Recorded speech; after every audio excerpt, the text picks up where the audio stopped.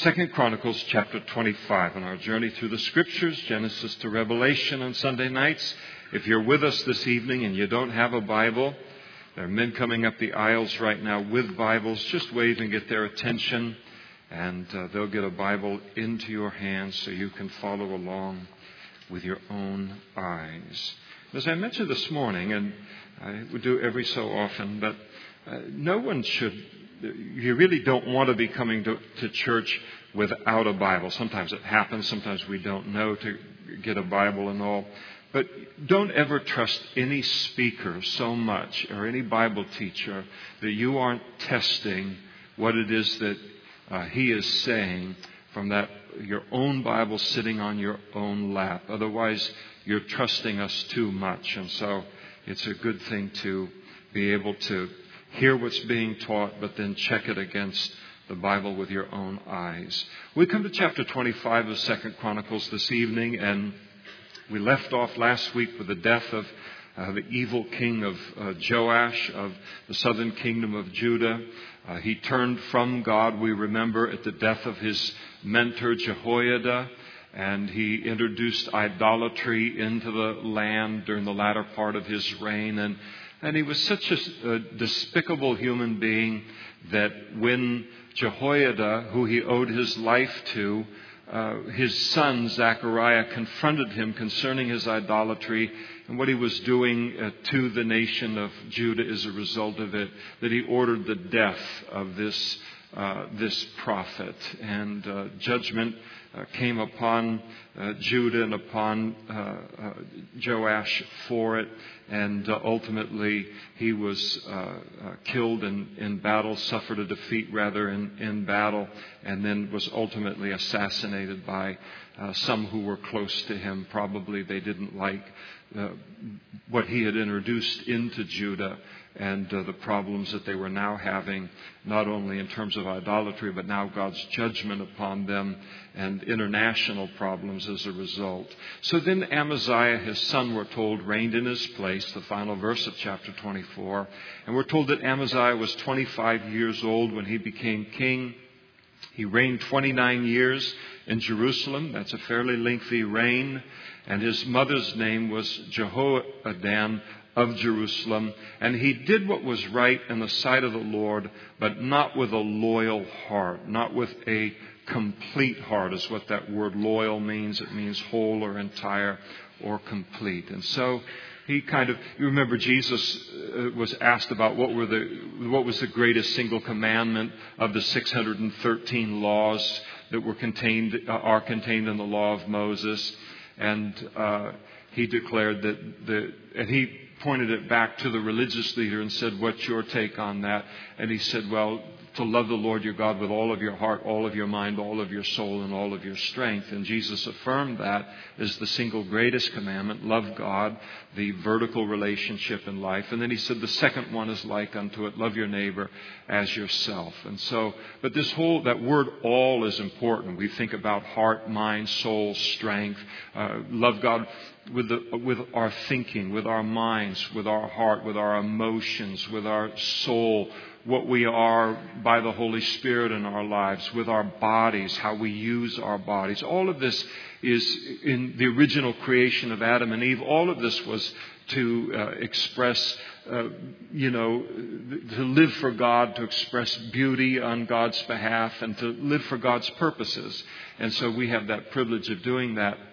But that word all is important, and to be wholehearted in our relationship with the Lord. The problem with being half-hearted, in having half a heart for God and then half a heart for something else in life other than God, or certainly something sinful, as is going to be the case with him, is so often that other half ends up winning out over the long haul. And God knows how we've been made. If we're going to follow something successfully, we are going to have to do it wholeheartedly. And that includes our relationship with the Lord. Otherwise, we open ourselves up to what's going to happen to Amaziah here, and that is his love for God is ultimately going to go by the wayside, and it's going to be replaced by his heart being captured by other things. And so it's important for us to think about that tonight. If we sit here and we say, well, I've got a half-hearted relationship with the Lord, or I've got a lukewarm relationship with the Lord. Jesus spoke to the church of Laodicea, and he said, because their love for him was lukewarm, he said, I'm going to spew or vomit you out of my mouth. When you've got a divided heart, or in a disloyal heart in a relationship with God, now you have a relationship with God that doesn't please God, but it doesn't please man. Somewhere we're going to be forced to land one way or the other. And when a heart is divided, there's always the danger that it will land on the wrong side. And I'm not the old wise owl, but I've been walking with the Lord since 1980. And I know when this kind of condition exists in a human heart, that very often, and I would say most often, it ends up very, very badly, as it's going to end up badly for Amaziah. So just a simple warning from the Scriptures, where if our heart is divided toward God or towards some particular, as well as towards some particular sin or self-will or something like that, it's a very dangerous condition to live in. We're to live for God wholeheartedly. Now it happened as soon as the kingdom was established for him that he then executed his servants who had murdered his father, the king. They had assassinated him. He did that in accordance with the law of Moses. They had shed innocent blood. However, he did not execute their children, showed them mercy, but did as was written in the law of Moses, where the Lord commanded, saying, the fathers shall not be put to death for their children, nor shall the children be put to death for their fathers, but a person shall die for their own sin. And so this was commendable on his part. In the ancient world, certainly apart from the law of Moses, you would just not only kill the fathers, but then you would kill all of the children and the bloodline, lest they would grow up bitter and then end up leading some kind of a rebellion against you. And so they kind of dealt with it that way. But to Amaziah's credit, he was faithful to the Lord here early in his reign. And moreover, Amaziah gathered Judah together, and he set over them captains of thousands and captains of hundreds according to their father's house throughout all Judah and Benjamin. And he numbered these numbers of men. He's putting a military together. And he numbered them from 20 years old and above. You had to be that age to be in the military. And he found them to be 300,000 choice men able to go to war, who could handle spear and shield. And so skilled, trained warriors. So 300,000, as we've been going through the historical books, this is a much smaller number than Judah has had earlier, and certainly when the nation was combined, a much larger military. He has plans for this military, and he feels that this 300,000 man force is a little too small for what he wants to accomplish. So we're told in verse 16, he also hired 100,000 mighty men of valor from the northern kingdom of Israel, and he did so for 100 talents of silver. So 33.25 tons of silver. He hired an extra 100,000 experienced kind of mercenary, skilled soldiers in order to attack the Edomites. But as he's done this now, and he's preparing for battle, and he's still kind of on the good side of walking with God and being faithful, that half of his life, a man of God came to him saying, O king, do not let the army of Israel go with you, for the Lord is not with Israel, the northern kingdom, and he is not with any of the children of Ephraim. Also a reference to Israel, Ephraim being the largest tribe of the northern kingdom of Israel. So he has aligned himself now to go into battle, and he's aligned himself or made a part of his military force, the children of Israel, who were very, very wicked at that time. And so here's a classic case of, here he is, he's going into battle. He wants God's help. He wants God to be mightily involved in the battle, but then he chooses to involve people that God can't bless.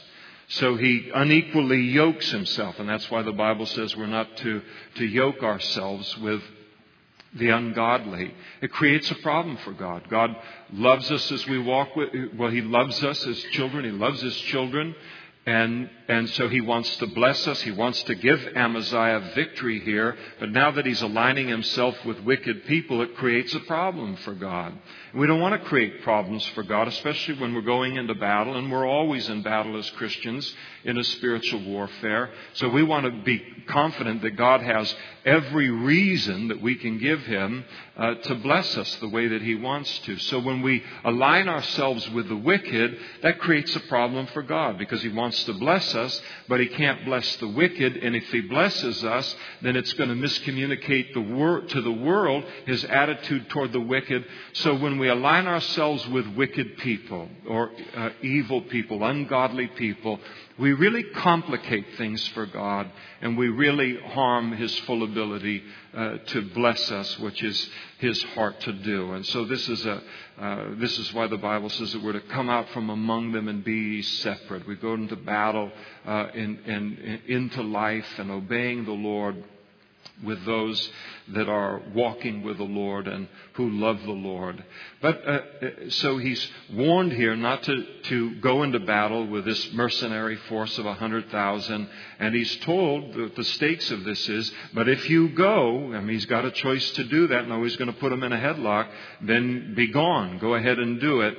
Be strong in battle. Be as strong as you want to be in that battle. Even so, God shall make you fall before the enemy, for God has power to help and to overthrow. So the warning, if you go into this battle the way that you're doing here with your noggin, where what's most important to you is not the honor of God in this battle, but something else, then you will suffer defeat. And then Amaziah said to the man of God, but, don't ever answer God's instruction with the word but. Because the word but means forget everything that you've heard before, and now I'm going to act as if it wasn't spoken to me. But what shall we do about the 100 talents which I have given to the troops of Israel? And so he's immediately worried about the money. He says, all right, I've already made this investment. I'm already in this business deal. I'm already, got one very large foot committed into this situation where I've united myself with the ungodly. And if I back out now, I'm going to lose all of the money. So for him at this point in time, money is more important to him than being obedient to God and having the favor of God. He's going to turn here and realize that no amount of money or loss of money in the world is worth being on the wrong side of God and not living life in the confidence that he is going to bless me. I mean, what dollar amount do you put on that? Being able to put your head down on the pillow at night at the end of a day and say, my life is in a place that God can bless me however he wants to without creating any complications for him. I mean, that's a rich life to walk in that kind of a peace. So whatever loss we have to take to be in that kind of a place with God, then we take that financial loss on things and we just say, all right, I made a dumb decision. I didn't pray and I got involved in this. And what I want more than anything else in life is to know that I'm on the right side of God, obeying him, giving him opportunity to bless and lead my life. And then you make that decision. The man of God helped Amaziah understand this. And he said, the Lord is able to give you much more than this. The Bible says that our God owns the cattle on 1,000 hills. Now, in other words, he's fabulously wealthy. He didn't look and go, oh no, 33 and a quarter, tons of silver. Oh, that's a terrible loss. You're right. All right, let's see, we've got a pickle here. What are we going to do? It's nothing for God to restore. Any amount of money or financial loss that we face, or any kind of loss that we face, and being faithful to him. Do we have any ranchers in the room here tonight? Just a quick raise your hand if you do cattle. Anybody do cattle? Okay, but then I can just act like an authority up here then. So I don't know, a zillion years ago when I was working for the phone company, before I became a pastor, I forget what it was, but we were going by some field and there was a bunch of cattle out in the field and all. And I forget what they had said that these cattle were worth per cattle, per little cattlette or whatever they are. But I mean, it was an astronomical sum, and it really gave me a sense for our God owns the cattle on 1,000 hills. I mean, just you multiply times and just a gigantic sum of money. And so this is real life here. These are the places that we can find ourselves in with prayerless decisions. And what are we going to do? There's money involved, all of this. And the man of God says, money shmoney. He didn't quite say it that way. That's a very liberal translation of verse 19. Money is no big deal. Obedience to God is everything. And so Amaziah, he discharged the troops that had come to him from Ephraim to go back home. And so he said, we don't need you anymore. And therefore their anger was greatly aroused against Judah, and they returned home in great anger. So this was probably a great insult to them. They didn't understand. The northern kingdom of Israel wasn't walking with God, so they didn't get any of this trying to obey God. And what do you mean we're rejected by God and you can't go into battle with us and all that? So you got the personal insult angle of this. But also, you would hire these soldiers in the ancient world for a minimal sum of money, which is represented there in the silver. That wasn't a huge amount of money compared to what kings had at their disposal in those days, with the idea that they would then get a share of the loot following a victory. So they're upset not only with the insult, but that they have been robbed of an opportunity for gain. And so then Amaziah, he strengthened himself, and leading his people, he went to the Valley of Salt, and he killed 10,000 of the people of Seir, which were the Edomites. And also the children of Judah took captive 10,000 alive of the Edomites. They brought them to the top of the rock, and they cast them down from the top of the rock so that they were all dashed in pieces. Now that's a very unusual characteristic of military ascribed to the Jews in the Old Testament, even at their worst. And so here you've got a situation where could be a couple of things, could be a lot of things, but maybe a couple of reasons for running them off the cliff might have been that Amaziah and Judah have now fallen down to the level of the nations around them in terms of warfare. This wouldn't have been an uncommon activity in the ancient world among those that didn't know the Lord, or the Bible wasn't the standard for their conduct. It could be that the Edomites were guilty of some unnamed atrocity that then caused them to deal with them in this way, or it could have been something else. We're not really told. But as for the soldiers of the army which Amaziah had discharged, the children of Israel, so that they would not go with him to battle, on their way back up to the northern kingdom of Israel, they raided the cities of Judah from Samaria to Beth Horon, and they killed 3,000 in them, and they took much spoil. So you've denied us the spoil over the Edomites. We will spoil your land, while your military is concentrated in the south toward the Edomites. And so that's what they did. Now it was so after Amaziah came from the slaughter of the Edomites that he brought the gods of the people of Seir, the Edomite gods, and he set them up to be his gods, and he bowed down before them, and he burned incense to them. Okay, let's just take a break. This is like a stupid moment. Why in the world would you adopt the gods of the people that you just conquered and replace the God that gave you the victory in that battle with the gods of the people that you just defeated?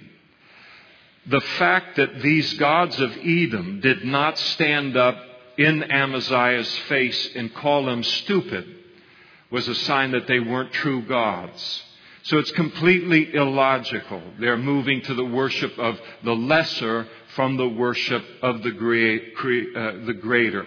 Absolutely illogical, and therefore the anger of the Lord was aroused against Amaziah. I mean, think about how thankless that is.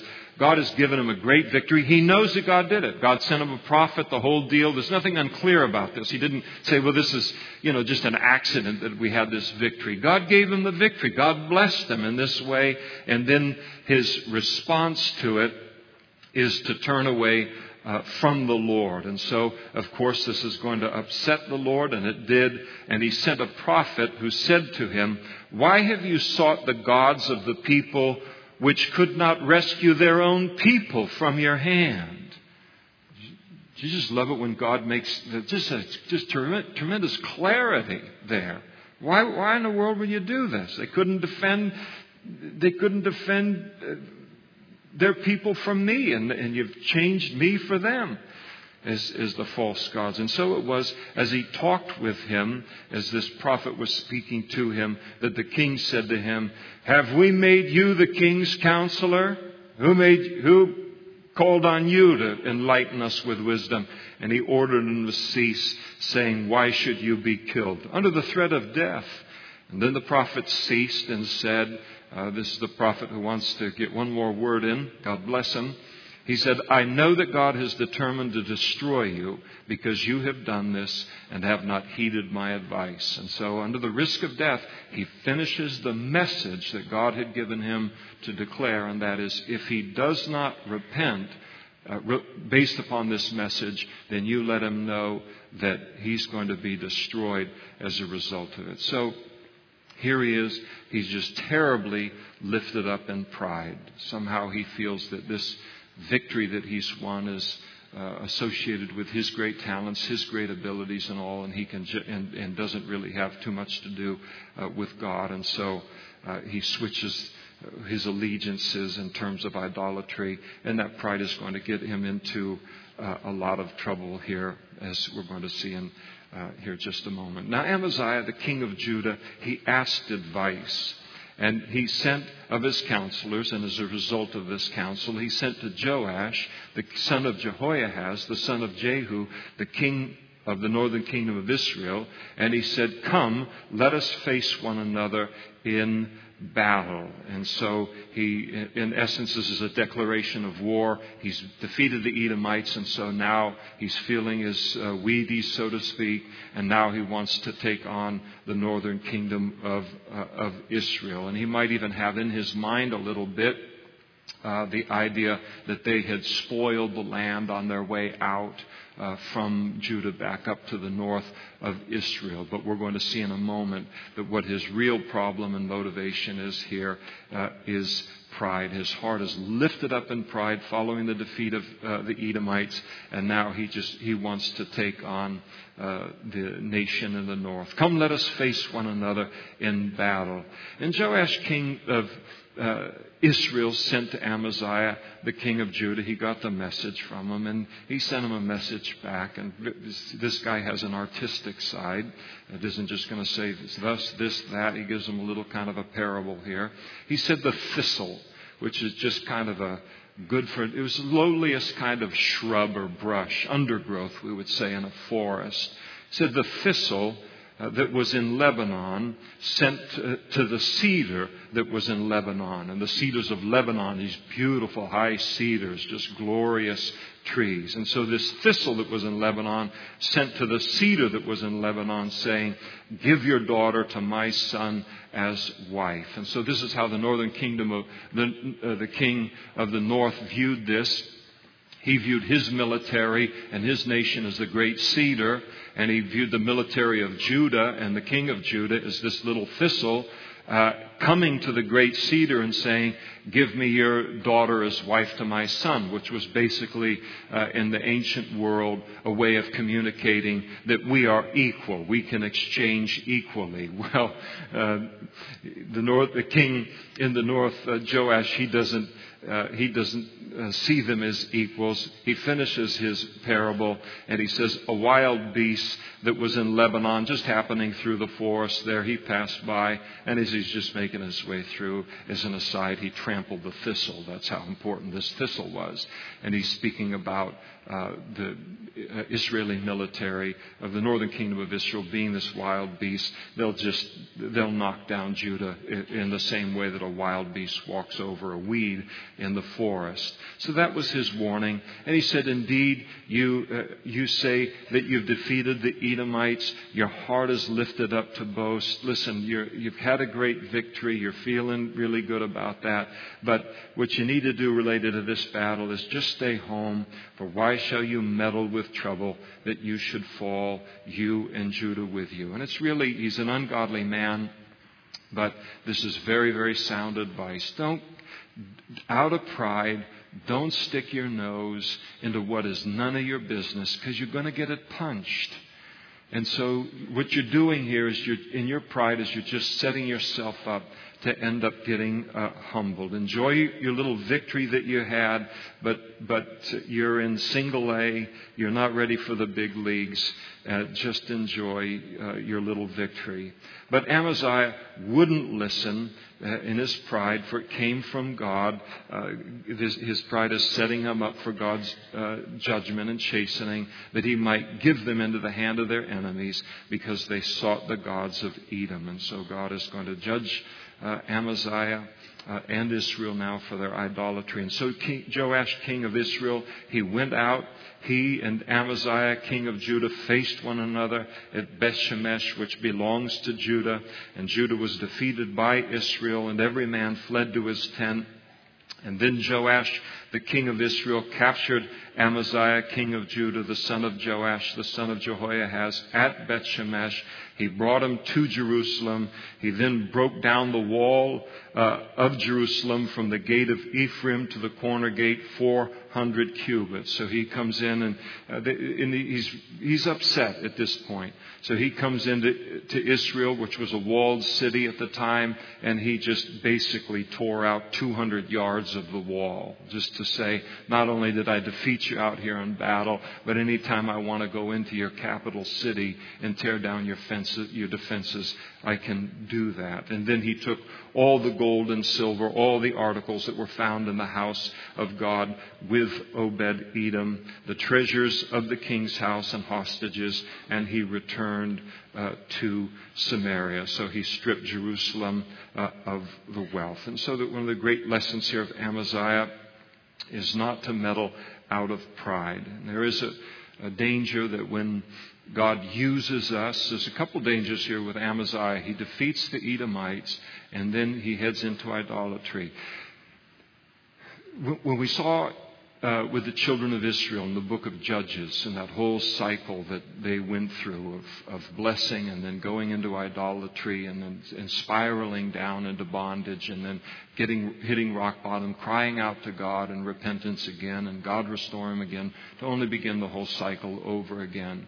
One of the hardest things that we deal with, and it's kind of a funny thing, the perversity of our flesh, but one of the hardest things that we deal with is prosperity as God's people, when God blesses us. And it really is important when God uses you, whether he might use you to witness to a coworker or to a fellow student, or he might use you to teach a Bible study, or use you to impact somebody in so many different ways. And you walk away from that, and we're walking, 1 foot off of the ground. We're just floating, as it were, and it's such a blessing. And we realize, wow, that was a mountaintop experience right there. And at those kind of times, it's important to really step back and to realize that God did all of that, and not to get lifted up in pride, because it'll get us into trouble, to think that God used me because of something intrinsically good about myself or something like that. How we know that we've been lifted up in pride is if, following that victory, we allow the introduction of some idolatry or sin into our lives. That's always a telltale sign that we're not being sober following a victory. Another thing that happens when God uses us, and he's going to use all of our lives as Christians, is there is that tendency toward pride. And one of the characteristics of pride that really gets us in trouble is where God has used us, and now we think death, knowledge is going to die with us or whatever it is, and we begin to stick our nose into everybody's business that is none of our business. And then pretty soon we're going to get somebody's going to pinch our nose related to that. So the importance of not meddling, as Joash said to him, to our own hurt. And so there are very unique temptations that we face as Christians when we're kind of rock bottom sometimes in life. And then there are unique temptations that we face when we're on top of the world following victories. And we need to be aware of those unique kind of challenges that we face when we're in either one of those situations. And so it was, and now it was so, after Amaziah came from the slaughter of... Wait a second. All right, here we go. I'm finding my place here. Listen, the way that I go, I don't want to lose half a chapter by going back. Okay, here we are. Amaziah, verse 25. The son of Joash, king of Judah. He lived 15 years after the death of Joash, the king of Israel. And so the rest of the acts of Amaziah from first to last, indeed, are they not written in the book of the kings of Judah and Israel, probably speaking of 1st and 2nd Kings. And after that time, Amaziah turned away from following the Lord, and they made a conspiracy against him in Jerusalem, and he fled to Lachish, but they sent after him to Lachish, and they killed him there, and then they brought him on horses, and they buried him with his fathers, not with the kings, but with his fathers in the city of Judah. So he outlived the king of the northern kingdom of Israel by 15 years. Whether he finished out his reign in Jerusalem, was allowed to return to Jerusalem, or whether he returned to Jerusalem late in those 15 years.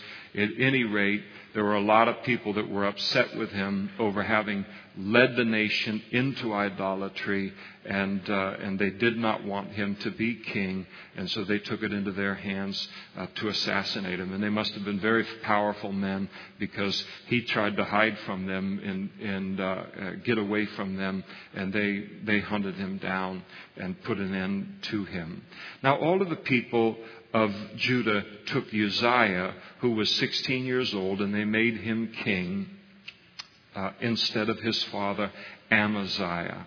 And he 16 years old when he became the king. One of the first things that he did is he built the city of Elath, and he restored it to Judah after the king rested with his fathers. Now, Elath belonged to the Edomites up to this point, and it's known modern day today in Israel as Elat, a resort city, also a shipping kind of city for both Jordan and for Israel. So very strategic for trade in the south. So to control this city was very, very significant, and it was a significant accomplishment for him to regain that city from the control of the Edomites after they had taken it away from Judah during the reign of Jehoram. And Uzziah was 16 years old when he became king. He reigned 52 years in Jerusalem. Wow. How'd you like to have a king for 52 years? I mean, you live your whole life. It'd be like working on some great civil project where you begin and to build this bridge or to build this railroad or whatever is going to take 110 years, all of your life and the life of the next generation to do it. I mean, so here is this very, very long reign. And Uzziah is going to introduce into the history of Judah a prosperity, a tremendous prosperity into the land. He is largely a good king, though he mars his legacy late in his life. But he really brought tremendous stability and prosperity to the land of Judah. That's why when you go to Isaiah chapter 6, and probably one of the most famous chapters in the book of Isaiah, where Isaiah said, "In the year that King Uzziah died, I saw the Lord high and lifted up, and the train of his robe filled the temple." And so what he is in this place now, where Isaiah is fairly early in his prophetic ministry at this point, and basically the entire nation of Judah is massively impacted by the death of Uzziah. It has left the earthly throne that has been by and large an influence for righteousness in the land. It is now empty. And nobody knows what is the next king going to be like. And so what does the Lord do with Isaiah?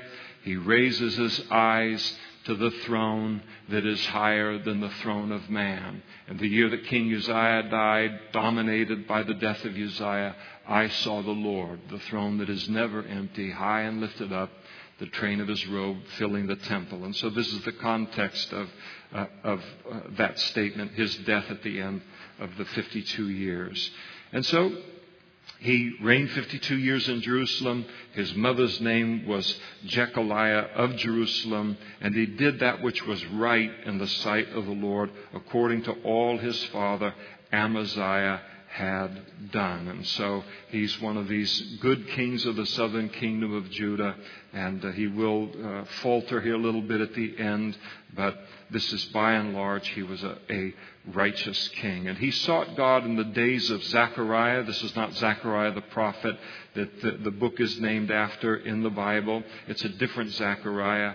But he sought God in the days of Zechariah, who had understanding in the visions of God. And as long as he sought the Lord, God made him to prosper. So as a young man or as a young king, he surrounded himself with deeply spiritual men. And so apparently Zechariah was kind of a spiritual mentor to him, and coming to the throne at such a young age. The prophets of Joel, Amos, and Hosea, they were all prophesying at this time.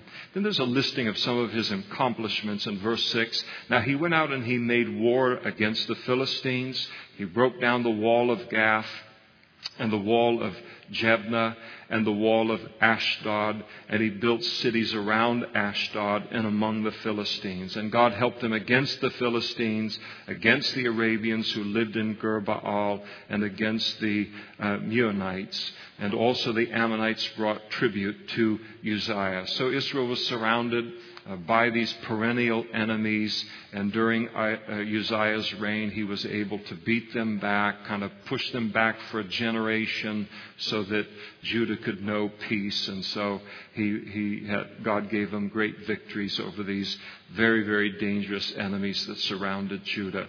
And as a result of this, his fame spread as far as the entrance of Egypt, for he became exceedingly strong.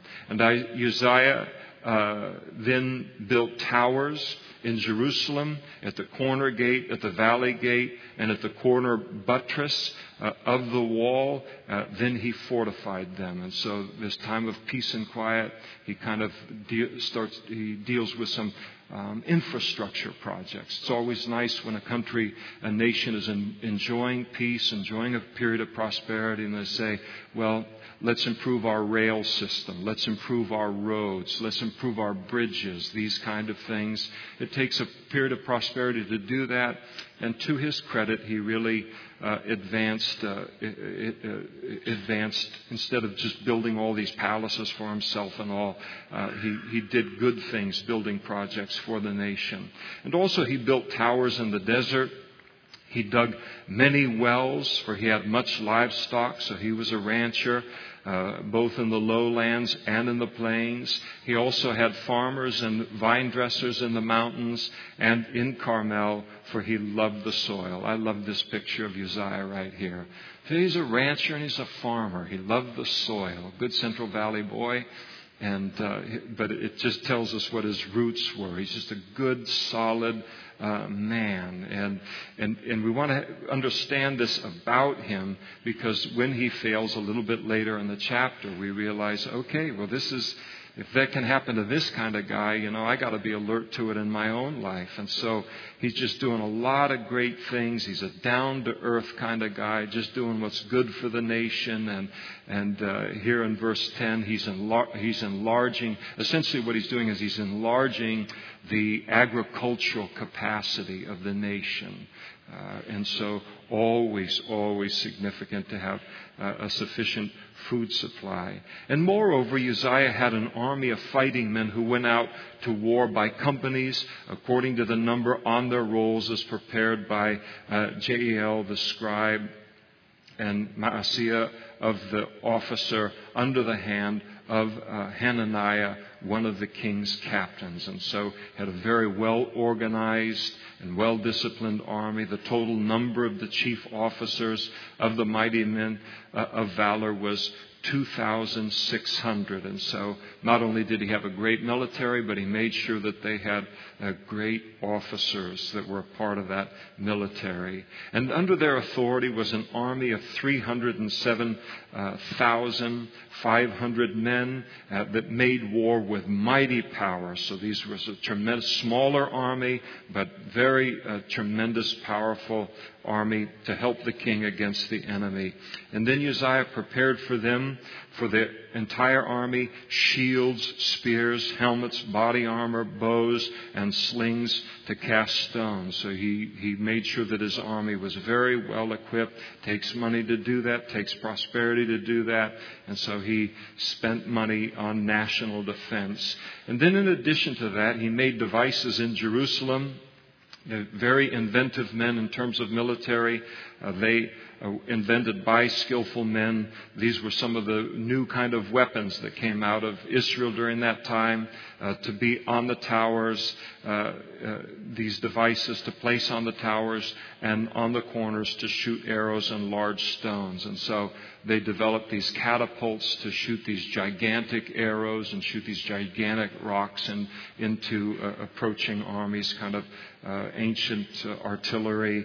And so this is the kind of thing that they were developing. Interesting, even Israel today, how so often they will take the military equipment of the rest of the world, and then if they can buy that, bring it back to Israel, and then analyze the whole thing, and then make it even better, and then sell it to the rest of the world. And so characterizes them even to this day. And so, as a result of this, his fame spread far and wide, for he was marvelously helped till he became strong. So again, now he reaches this point, just like his father did, where he's just doing great, absolutely great, prosperous. Everything is wonderful. And now in this place of prosperity, the tendency toward pride, which is what he's going to fall prey to here. He was marvelously helped, and then he became strong. And this is where he's going to run into his problems here, beginning in verse 16. But when he was strong, his heart was lifted up. This is pride. And it was lifted up to his destruction. Pride is a dangerous thing. We say the common saying in the culture is that pride comes before a fall. Not quite biblical.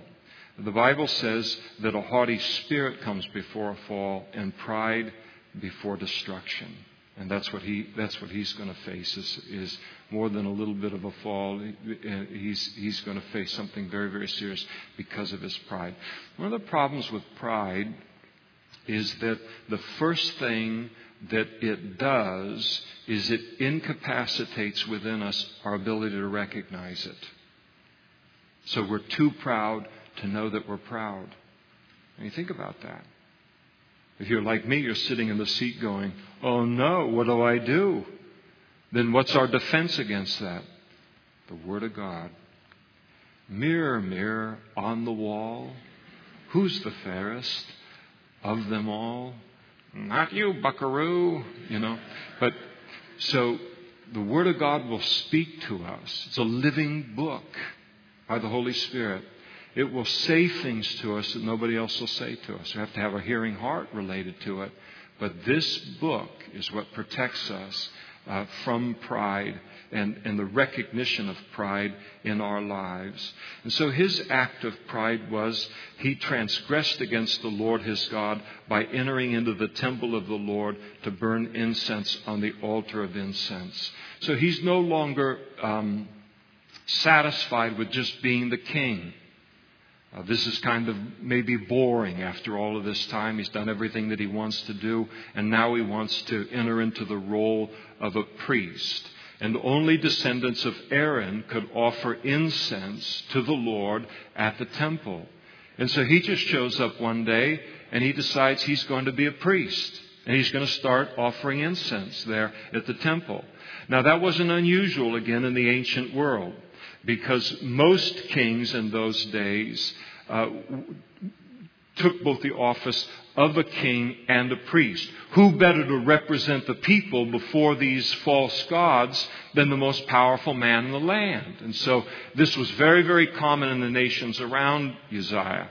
And so here he gets kind of full of himself, and he decides he's going to combine the office of a priest and the king. Now, one of the things that he's doing here, it's a terrible, terrible violation of the law of Moses. I mean, again, this exercise of this burning of the incense was very limited only to the priests. And so by him doing this in violation, clear violation of the law of Moses, this guy is just absolutely swollen with pride.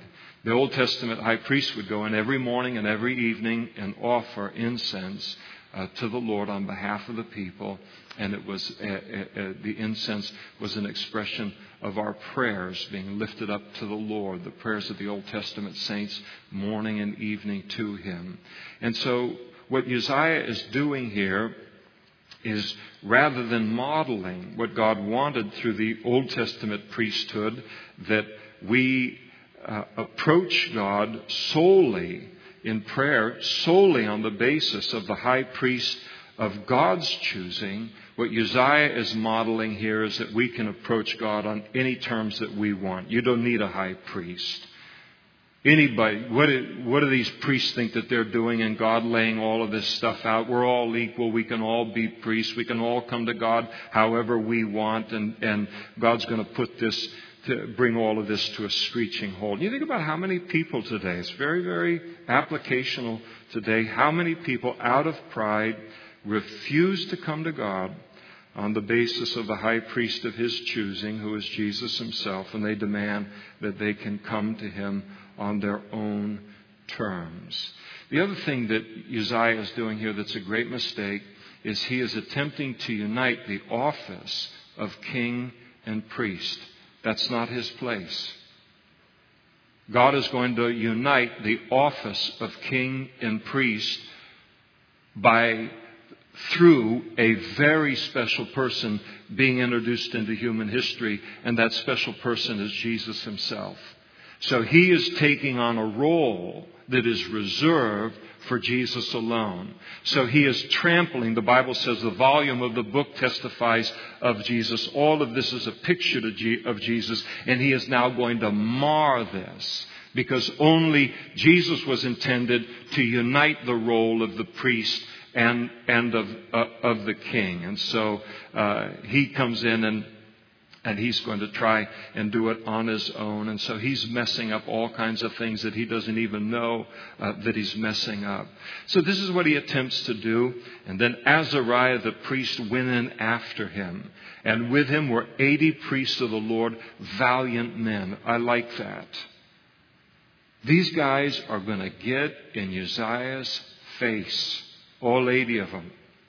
And I mean, you put yourself in their place. This guy has a huge military. He's immensely popular among the people. I mean, they're putting their lives at stake. But they look and they say, the Bible is the Bible. The Word of God is the Word of God. This is what it says. And I don't care if you're a pauper or a king. You don't get to do what you're doing here. I say, give us more men like that and women like that in the body of Christ, who will give the Word of God and stand for the Word of God, whoever or whatever the audience is. And so they were valiant men, and it requires being valiant, being brave in any time in human history, and certainly in our time too, to make these stands for God, no matter who it is that we have as our audience. And so they withstood King Uzziah. And they said to him, it is not for you, Uzziah, to burn incense to the Lord, but for the priests, the sons of Aaron, who are consecrated to burn incense. Get out of the sanctuary. Man, if I could email these 80 guys, I would just tell them how much I love them. Tell the king, get out of the sanctuary. This is the end of your search for a friendly church. That's not what they were extending to him. Get out of the sanctuary, and here's the reason: for you have trespassed. Now, trespass or transgression in the Old Testament, the word that's used for it, is to sin knowingly. This is not an accident. He knows what the Word of God says, and he's doing it anyway out of his arrogance. The highest expression of pride is to disregard what God has to say and do what I want to do anyway. That's the highest expression of pride, and that's what he is doing here. Now, I'm more important and smarter than God. And so they tell him that he's trespassed. You shall have no honor from the Lord. You're in deep water here in what you're doing. Uzziah's reaction was this: he became furious, and he had a censer in his hand to burn incense. So they stop him, and he just explodes in anger over this. Be careful whether, again, especially as leaders, and all of us should be leaders in the body of Christ and not followers in this world. But here is a guy that is in a place where his pride is so great, he cannot be corrected, even if he's being corrected from the Word of God. So this guy's just completely out of control. I'm the boss. I'm the king. You can't even use Scripture to try and reel me back in. And while he was angry with the priests, so up to this point in time, everything's okay. He's angry. He's furious. But he hasn't been smitten with leprosy yet. He still has room to say, you know what? I am so dumb. What in the world am I doing in the temple with a censer in my hand? Thank you for stopping me from doing what it is that I'm doing. Thank you for being faithful to God and His Word. And if he had done that, if he had been teachable by God and by God's messengers, everything would have been different for him. But God gives him the space to repent. He doesn't repent, and so he becomes furious. While he was angry with the priests now, like heads are going to roll over this, leprosy broke out on his forehead, the most obvious part of his body, and before the priests and the house of the Lord, beside the incense altar. So he's standing there, and all of a sudden leprosy appears on his forehead. And so God made it very clear who he was choosing between what his word said and the priests and what Uzziah was trying to do, and that his judgment was upon this pride and rebellion of Uzziah. Well, leprosy, you certainly didn't want that in the temple. That was a violation of the law of Moses. And so the chief priest, Azariah, all the priests, they looked at him, and there on his forehead, I love a video of this, this leprosy on his forehead. So they thrust him out of that place. And indeed, he also hurried to get out because the Lord had struck him. And so now he's humble, and he realizes he's in real trouble here. And so King Uzziah was a leper until the day of his death, and he dwelt in an isolated house because he was a leper, for he was cut off from the house of the Lord. And then Jotham, his son, was over the king's house, judging the people of the land. And so he ended up isolated from the population, never again went to the temple because of his leprosy. And so leprosy always led to a life of isolation, because it was an incurable disease, and they quarantined you in those days. Leprosy is just a beautiful, well, I shouldn't say beautiful, it's a very apt picture of pride, because pride leads to isolation, always among God's people. It leads to conflict like it does here, but it leads to isolation. Think about how many people in churches all over the United States. But I mean, you think about your own church experience if you've walked with the Lord for any period of time. And here is somebody who gets full of themselves and full of pride. And now they're going to try and step into a ministry or into a place of authority that God hasn't called them to. And then godly people have to stand and get in the place. They don't wake up in the morning and say, oh boy, I hope we can create a split in the church today. But they have to stand up and resist the pride of this man. And then it creates a war within the church. And then if the righteous prevail, in that church split. Then the other guy leaves, the man that was lifted up in pride, and then he is typically will live the rest of his life or her life isolated from the body of Christ. And they will think that they are living their life of isolation from the rest of the body of Christ because they're doing something punitive toward the body of Christ. And what they don't realize is that their pride and their self-inflicted isolation is keeping the body of Christ safe from the influence of their leprosy and of their pride. And so it's a tremendous picture. Leprosy is of pride, and this is a tremendous picture of its danger and what it ends up producing in a human life, always a life of isolation. And so Uzziah, he rested with his fathers. They buried him with his fathers in the field of burial, which belonged to the kings, for they said he is a leper. So they didn't bury him in the royal cemetery because of his leprosy, but in an adjacent field. And then Jotham, his son, reigned in his place. Well, we'll stop there tonight, and we'll pick that up, chapter 27. And just want you to know that you're going to like chapter 27. We get just a good guy here, that doesn't have any problems, does a good job on it. So we'll stop there tonight. I'd like you to